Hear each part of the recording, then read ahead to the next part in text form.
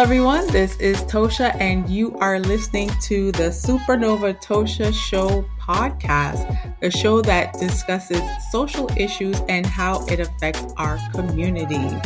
And today we are going to be discussing, should the United States sterilize its addicts? Well, today I wanted to discuss a very sensitive and personal matter, the topic of sterilization for those addicted to drugs and alcohol, and if they should be sterilized. So, is it discriminating against individuals based on the fact that they are addicted to drugs or alcohol? Is this a means of punishment, or is it a means of control? Well, some people say that, some people say that addiction should be treated as a medical condition that requires compassion and evidence-based care. And sterilization is a serious violation of human rights and should not be used as a means of controlling or punishing individuals, regardless of their addiction status. So every person does have the right to make their own decisions about their reproductive health, and it is not suitable to take away that right without their consent. Now, instead, we should have a clear-cut plan on providing support, tools, and resources, to assist individuals so that they can overcome their addiction in order for them to make informed decisions regarding their health and their well-being. Now, I'm going to show you a clip from a talk show, and you can go ahead and make your comments below. Tell me what you think. I just want you to look at this show and, give your opinion after just actively listening and keeping an open mind. Go ahead, let's roll this footage. However, as an OBGYN, my concern is there are other means of birth control that are as effective as having your tubes tied, but they are readily reversible. So I know that you offer both options to women, so they can either go with sterilization, which is permanent, versus something like a Nexplanon, which is the device that goes under the skin for 3 years, or an IUD, one of which can last for 3 to 5 years and another for 10 years.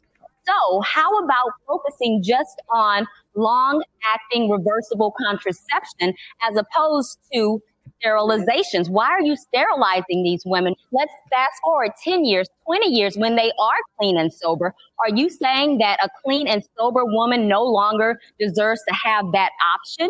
I think it's their choice what type of birth control they want. I chose a tubal ligation after I had 3 children. They've had 3 to 13, and if they don't want any more children, that's their choice. Do you think that's a great time for them to be making that decision? That's between them and the doctor. I've had many women call and say the doctor would not give them a tubal ligation because they were not clean. We don't ask anybody to do anything. We just want them on long-term birth control. It's their choice. You talk about choice. You're talking about women on drugs, many of whom have psychological issues, mental health issues. So are they really making a choice? You're focusing on the rights of the woman. This is not about the women to me. This is about the innocent children who don't have a choice. There's so many ways Barbara, there's so many ways that we about the women. Let's deal with the addiction of the women.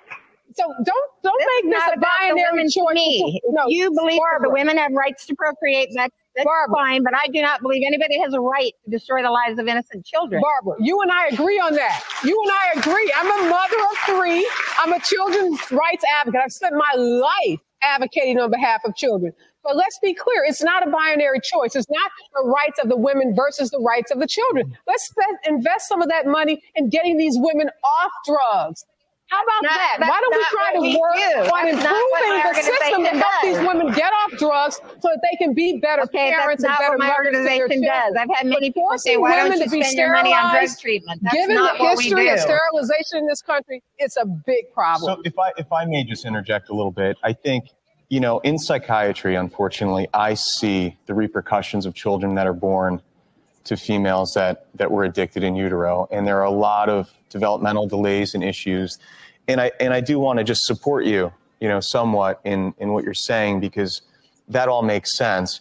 From a psychiatric perspective, I do capacity evaluations at the hospital. And the capacity evaluation, for those of you that don't know, is can this person make a decision in the frame of mind that they're in to go through with a medical procedure.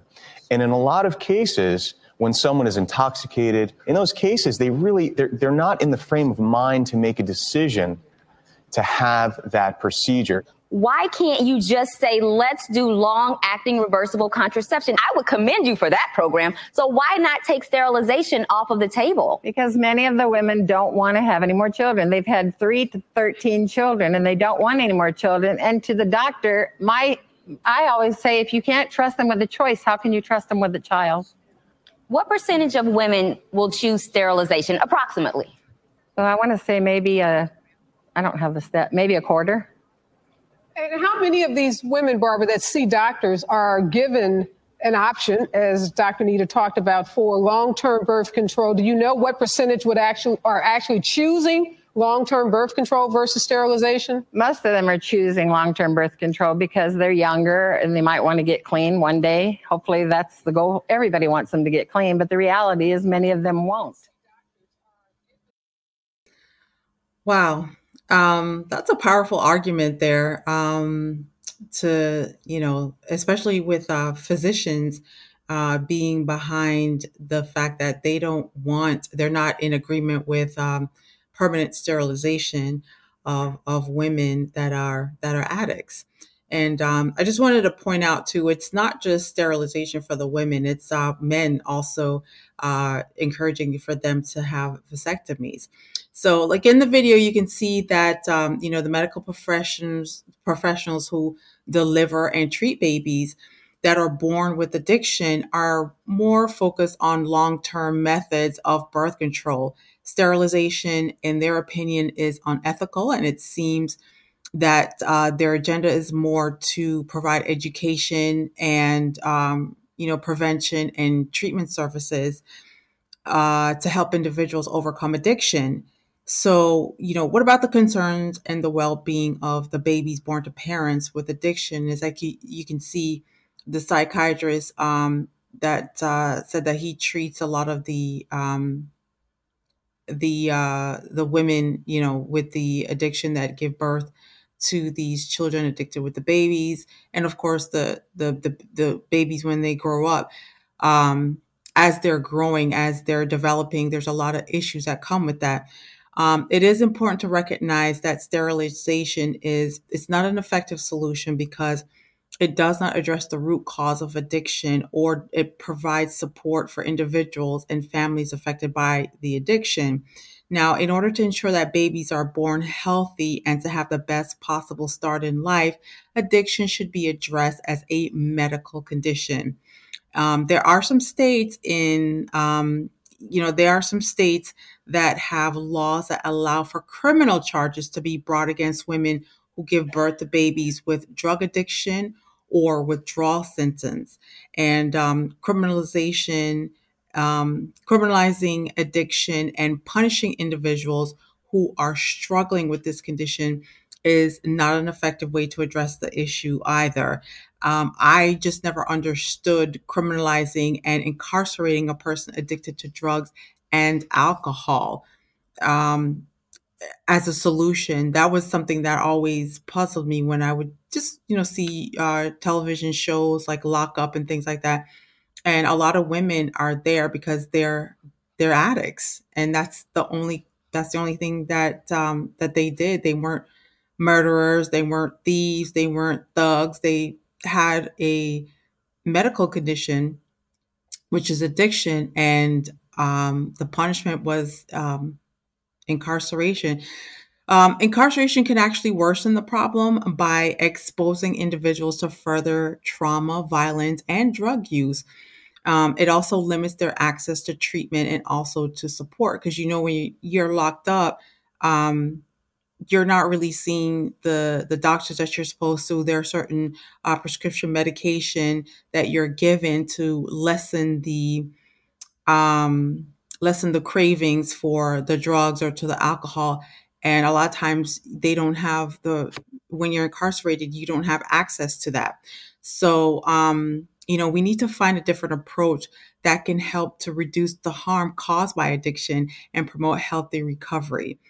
Now, in doing some research, I came across a video regarding paying patients for an experimental surgical procedure.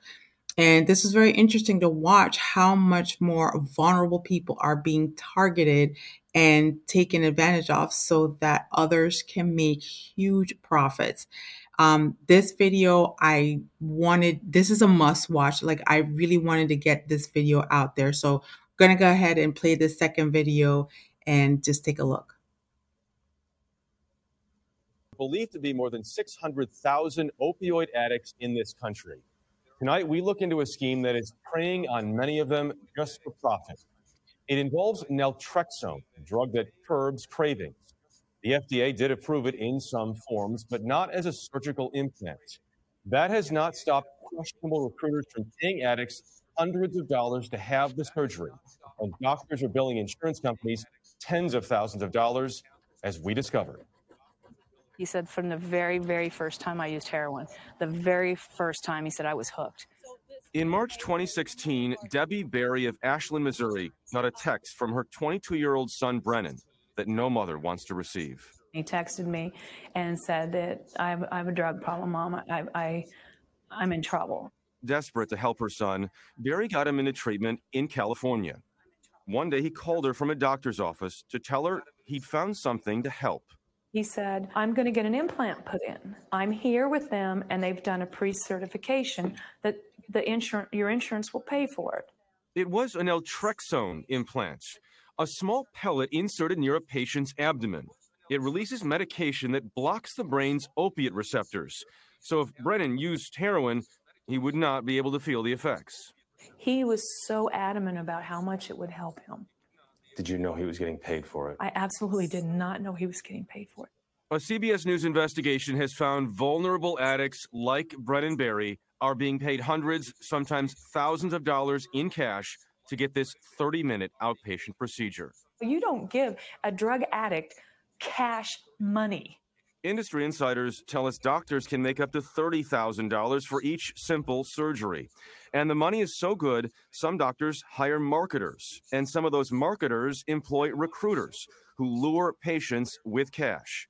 We found a recruiter calling himself Carter on Craigslist. Oh, hey, I was looking for Carter. And we arranged to meet him at a Hollywood grocery store posing as a potential patient. He told us the implant had saved his life. I had a heroin addiction about 4 years ago. Yeah, it's bad. I was on and off, but I'm a little bit over a year clean now because of this implant.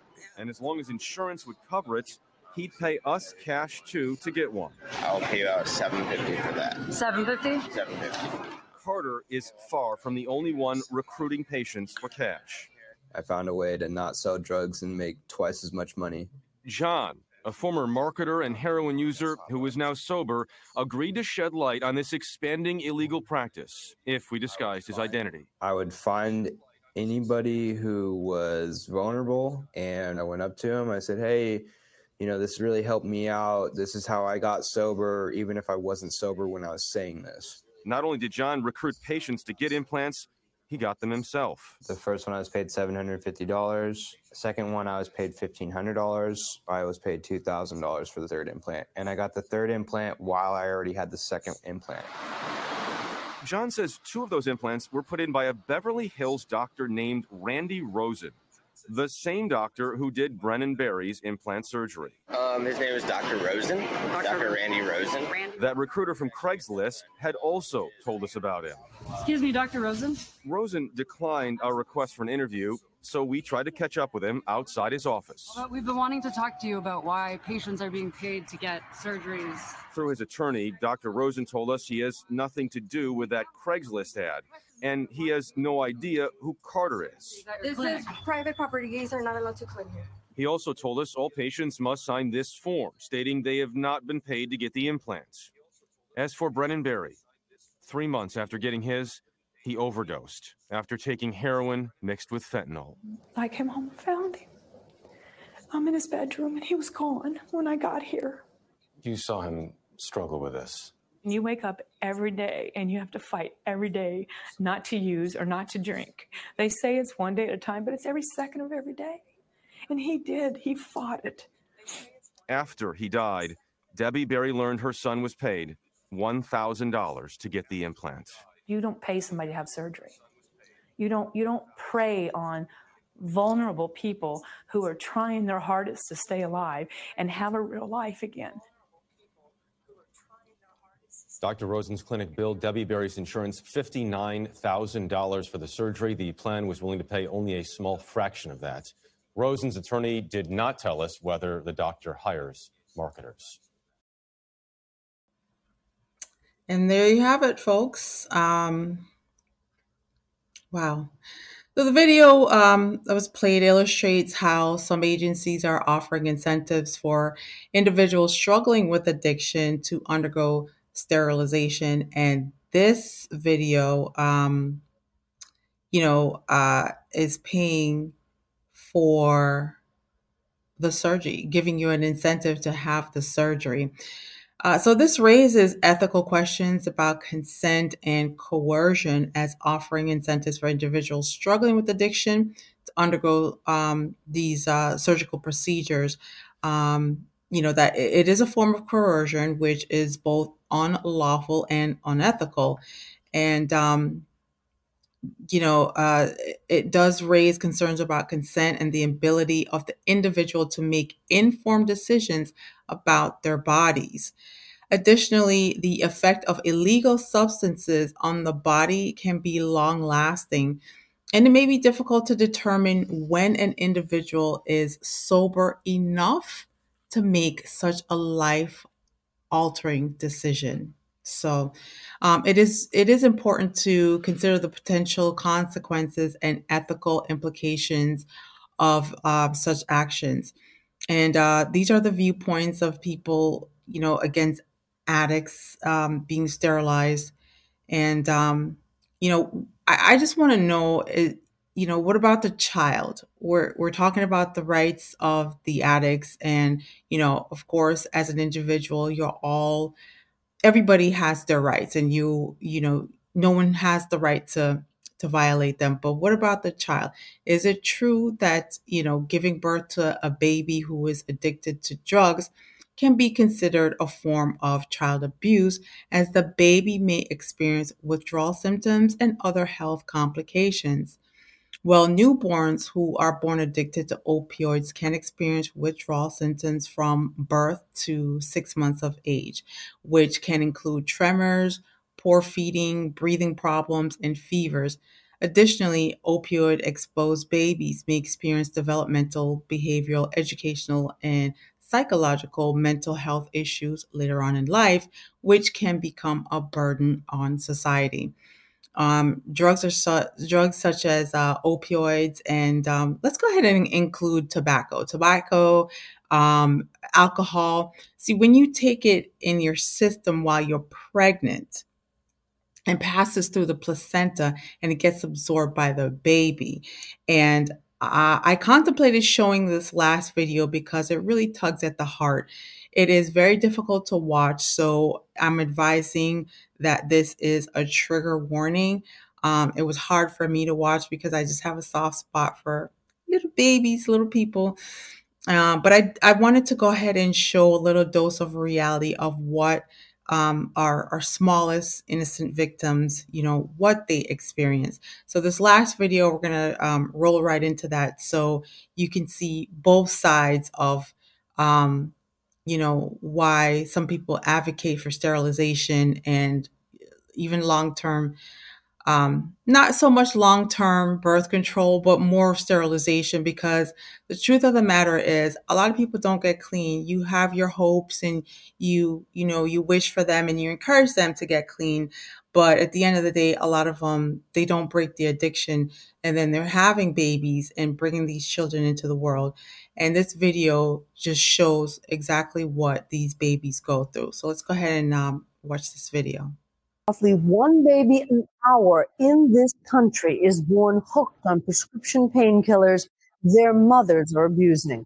These innocent victims face an uphill battle, as we saw when we were invited into one special hospital ward in Tennessee. ABC's Juju Chang brings us this tale of hope and heartbreak as part of our division-wide commitment to telling the stories of the invisible among us, a hidden America. It's noon in the neonatal intensive care unit at East Tennessee Children's Hospital, and baby Grayson, just 48 hours old, is shaking again. He's tremoring. Grayson was born with a serious drug dependency because his pregnant mother was addicted to painkillers. Now he gets morphine every 3 hours to cut the pain of withdrawal. Grayson was brought here from a nearby hospital to this special unit for detoxing newborns.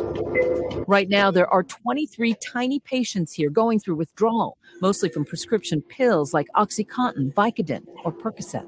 It's like they're inconsolable. I know people probably think I exaggerate when I say they have this very fearful look in their eyes. Well, they do. Good morning. Carla Saunders is the head nurse of this special unit. They'll have really bad tremors, really bad jitters, very bad irritability, vomiting, diarrhea, stomach cramping. Nightline was given rare access for 4 days and nights to witness firsthand what they see as a new and hidden epidemic in this country, striking the most innocent of victims. When I started, you maybe had a withdrawal baby once in a while, and then it was once a month, and we got 6 this weekend, all at one time. It's gone from a drip to a flood. A flood. It is a flood. After 2 days of waiting, there's finally room on the ward for Grayson. Now we're transporting this baby to the 3rd floor. He's fairly jittery. Has he needed a lot of Tylenol?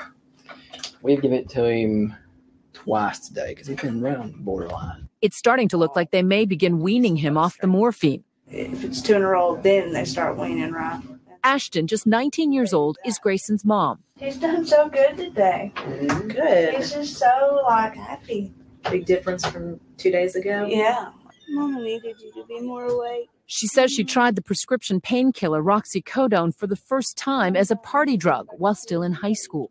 How easy was it for you to score painkillers? They're pretty much easy to find if you want them. It's everywhere. It is crazy to see how many kids are strung out on opiates. Ashton says she lost a basketball scholarship to the drugs. Having tried to go cold turkey on her own, she knows just how painful withdrawal can be. You get cold chills, your skin feels like it's crawling, like it's crawling, literally. I mean, you just feel so, you don't want nobody to touch you. Knowing how awful it feels, what goes through your mind when you know that Grayson's going through that now? It drives me crazy. I mean, it literally makes me, honestly, it makes me beat myself up every day. Ashton was trying to recover and on methadone when she got pregnant, but doctors advise pregnant mothers not to stop using because the baby in their womb might suffer from potentially lethal withdrawal. It's clear why when you see Grayson now. Nurse Saunders is helping develop a treatment program using a powerful combination of drugs, trial and error, and lots of TLC. It can take weeks, even months, for these tiny bodies to withdraw from what their mothers were hooked on. How is Grayson doing? Still having the jerk and tremors, and he's got the loose stool. After days of progress, baby Grayson suffers a setback. On our 4th day on the unit, Saunders still can't wean him off the morphine as she'd hoped. Not only is Grayson not going to wean tomorrow, I'm going to go right for an increase for him. Now Nurse Saunders has to break the news to Ashton. Grayson, this morning was starting to get a little more jittery, and he's kind of progressed through the day today. And so we've had to go up on his medications. I think you can see him twitching pretty good. And it's like he's went all crazy overnight, pretty much. It's like he's just went downhill. This is just probably the first dip in the roller coaster ride. Okay, buddy, here you go. And this is the increased dose. But this will help settle his jerks down. Wake up! Wake up! Open your eyes. You are so big. And yet inside the NICU, there are glimmers of hope. After 88 days here, baby Mason is about to go home, a moment that's bittersweet for the staff. Oh, you wanted in on this conversation. I know you did. Tell them. You want to tell them about it? It's okay. What goes through your mind when you hand over a baby that you've taken 3 months of your life to nurture and care for? It's never easy to say goodbye to them because we do get attached, but we know that we have given them their best shot at the first few days or weeks or months of their life. 3-week-old Grayson is one of the lucky ones. His mother says she's trying to keep clean, taking doctor-prescribed methadone to wean herself from an addiction to painkillers. Your eyes look a little dilated to me. Are you still using? I'm still on methadone now, yeah. I have been since I had him, yeah. But are you using other stuff outside of that? Oh, no. Yeah. No. Methadone's the only thing I've used since I got in the clinic. How do you make it up to him from here on out? How do you prove that you deserve to take him home? You have to start just detoxing yourself. You have to start doing it just like he's doing it. If Grayson could understand what you said to him right now, what would you say to him? Mama, sorry. It's just hard. I mean, none of it was planned, you know? I wanted something better for him because, I grew up around it. I know. And it wasn't fun. I didn't want that for him. I wanted better for him because I wanted to be the mom that I didn't have. For Nightline, I'm Juju Chang in Knoxville, Tennessee. Wow. Yeah, I wanted to show, what a baby experiences due to just this is just in the United States. So I just wanted to give you a little glimpse of, what a baby goes through. There is a concerning trend of babies being born with drug dependencies, including painkillers, alcohol, and other drugs. And these newborns face challenges immediately. You have vomiting, diarrhea, cramping, and these tiny humans suffer so much. And this is why people like Barbara Harris exist. Barbara Harris is the woman that, is offering permanent sterilization through her nonprofit organization. And just to add, she has adopted, I think, either 3 to 4 children of her own that were born with addiction. So she has her biological children, and then she adopted either 3 to 4 children that were born addicted as well. So, she's not just promoting sterilization. She also offers non-permanent options such as IUDs and arm implants through her nonprofit. It's called Project Prevention. So there are about 400,000 children in foster care right now, and 4 million grandparents having to raise their grandchildren due to parents that lose their rights to their children because they're addicted to drugs and alcohol. And, going back to the video with the children's right advocate, I think her name is Ariva Martin. Without flinching, she made this a race issue when in fact addiction is an issue that affects individuals from all backgrounds. So it's vital that we acknowledge that our foster care system is overburdened and there is a shortage of qualified foster families and a lack of social workers.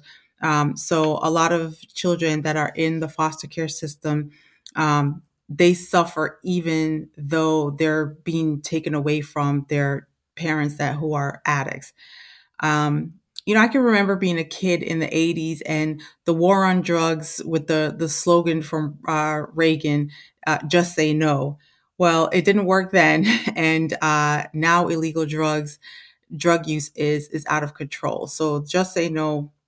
We need something to combat this epidemic. The young lady we saw in the video, Grayson's mother, said that she grew up around it. So she's actually a product of her environment. She wanted to be a better mom for Grayson that she had. So what are some solutions? We definitely need to focus on finding solutions that prioritize human safety and health. And one potential solution could be to increase funding for nonprofit organizations just like Project Prevention, which work to prevent unintended pregnancies amongst individuals struggling with addiction. However, it is important to consider that the ethical implications of mandatory sterilization laws, as they could be seen as a violation of individual rights. And ultimately, we need to be creating an ecosystem that provides human safety and health that will require a collaborative effort from individual organizations and communities. So,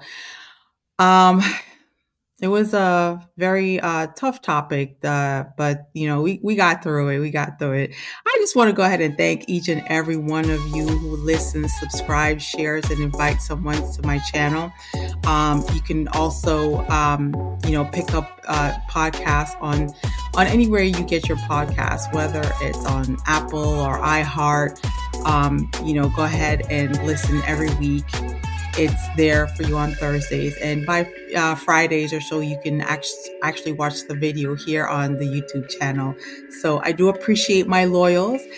Take best care. In Jamaica, they say walk good. That means take care of yourself, and may peace be still.